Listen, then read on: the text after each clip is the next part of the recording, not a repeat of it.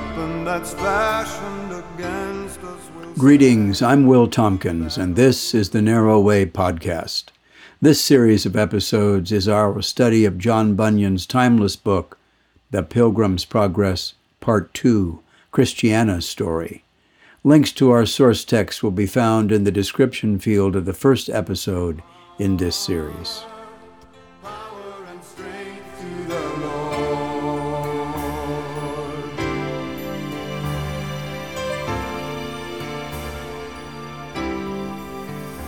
When the power of darkness comes in like a flood, the battle belongs to the Lord.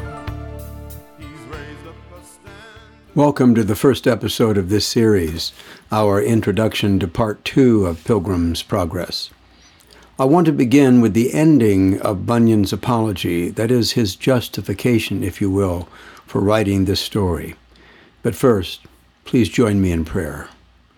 O Father God, we recognize your presence here with us, and we are ever grateful.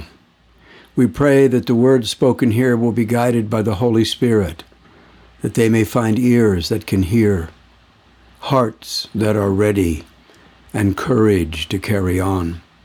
Amen. So let's begin with these words that conclude Bunyan's apology of Part 2.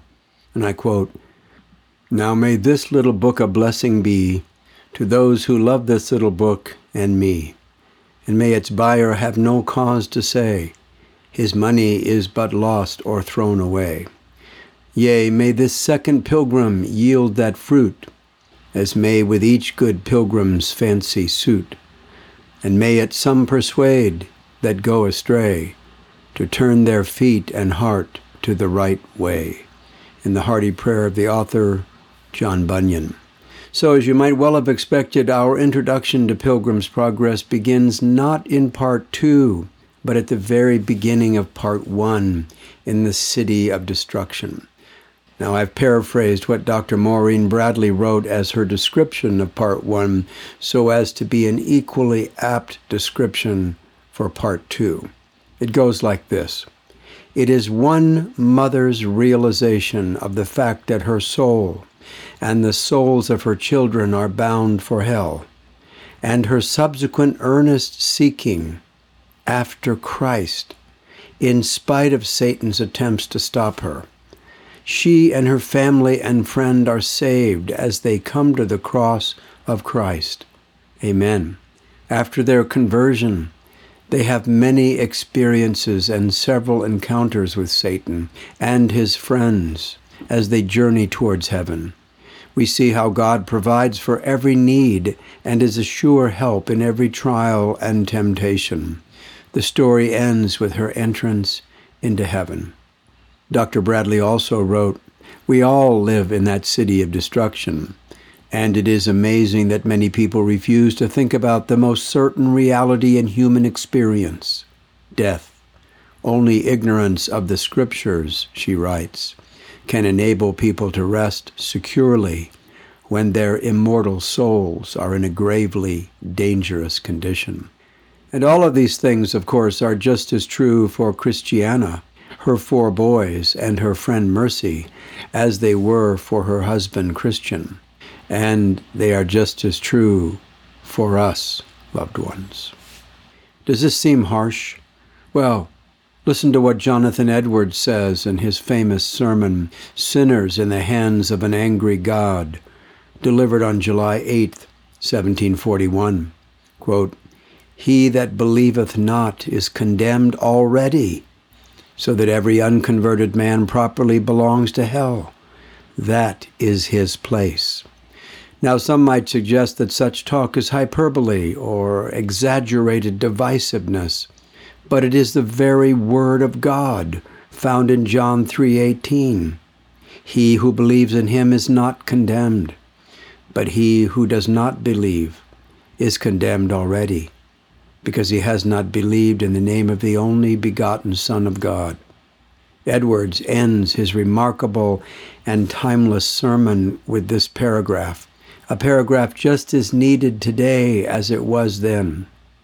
And as we read this, Can't you just see Pilgrim plugging his ears as he ran from the town of destruction yelling, "Life, life, eternal life"?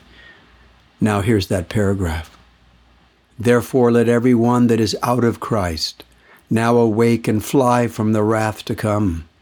The wrath of Almighty God is now undoubtedly hanging over a great part of this congregation. Let everyone fly out of Sodom. Haste and escape for your lives. Look not behind you. Escape to the mountain, lest you be consumed. Does that last part sound familiar? Think of Lot's wife and the pillar of salt in part 1. I mentioned all of this at the beginning of part 1, where we found our pilgrim, a man later to be known as Christian, dressed in rags, indeed filthy rags, his sin. And he was troubled indeed, because he had been informed by his reading of God's word that his town, the city of destruction, would be burned by fire from heaven. He was, in fact, beside himself.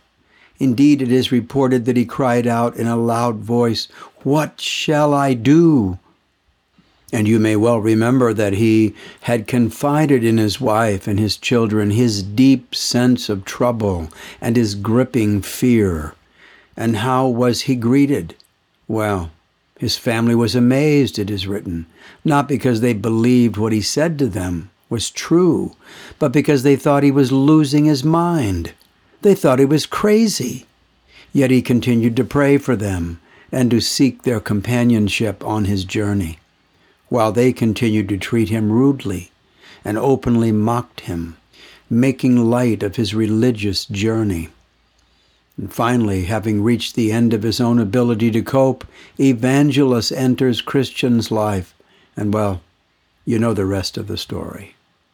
But now, as part 2 of the story unfolds, we find his wife, Christiana, suffering from the very same unease, the same sense of urgency as her late husband did so long ago, and tearfully bemoaning her earlier treatment of her husband and seeking forgiveness for her actions. There is something marvelous going on here, isn't there, loved ones? The lessons learned from Christian's faithful and obedient service to his Lord will live long after his worldly death. And that faithfulness and that obedience will now be permeated into the very fabric of his family's existence, providing them a roadmap for their own journey to the cross and to the celestial city beyond. Amen. Christian's obedient life is the most significant thing to grasp as we begin Christiana's journey. Why, you might ask? Because of 4:1793. It is estimated that if a child is the first family member to come to Christ, there is but a 4% probability that the rest of the family will follow. If the mother is the first, there's a 17% probability. But if the father is the first family member to come to Christ, there is a 93% probability that everyone in the household will follow. And that is the story about to unfold. And so, as the dialogue begins, we learn from one Mr. Sagacity, with whom Bunyan is conversing, that, and I quote, "They," that is, Christiana and family, "are like to do as well as did Christian himself. For though they all played the fool at the first, and would by no means be persuaded by either the tears or pleadings of Christian, yet second thoughts have wrought wonderfully with them, and so they have packed up, and are also gone after him. And thus his journey becomes her journey, and how they intertwine is the subject of this class. Praise the Lord. Now some background on the book itself. As you may remember, Pilgrim's Progress Part 1, Christian's story, was written during the time when Bunyan was imprisoned for preaching without a license. The book was published in 1678, the year he was released.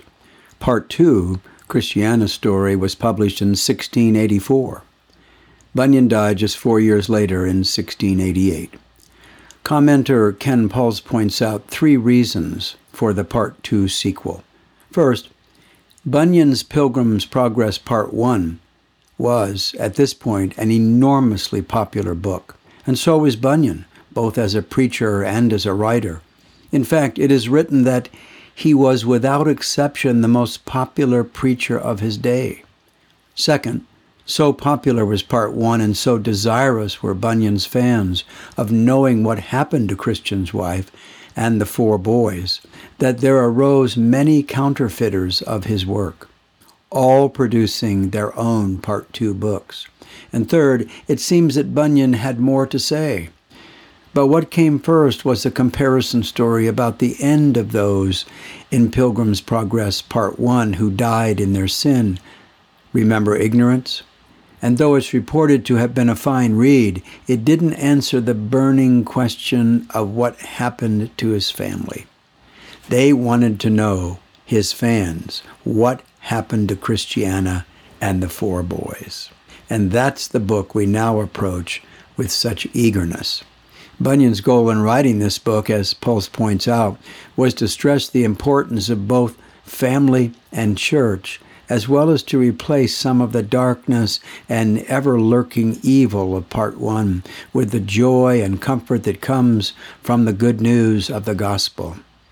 And so while the journey takes place along the same narrow way, the experiences and the lessons learned are different.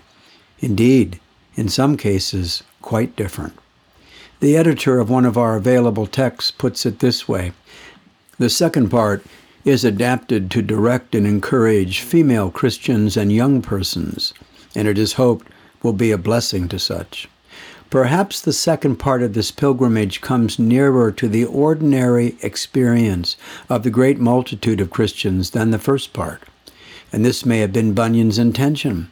The first part shows, as in Christian and faithful and hopeful, the great examples of strong lights of this pilgrimage. It is as if Paul and Luther were passing over the scene. The second part shows a variety of pilgrims whose stature and experience are more on a level with our own. And so, loved ones, as Christiana's journey begins, so likewise our own. Let us pray.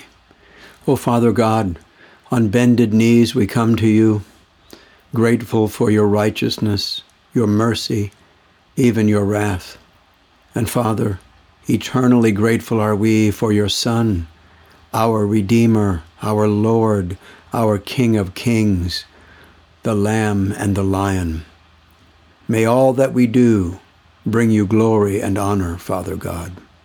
And may the light of Jesus in our hearts pierce the darkness and make visible the path for others, that they too may find the courage to travel that narrow way, all the way to your celestial city. Amen. In our next episode, we'll start at the beginning of our text with the topic titled Christiana and Mercy. Until then, loved ones, may the Comforter be with you always to guide you in the way that leads to the city.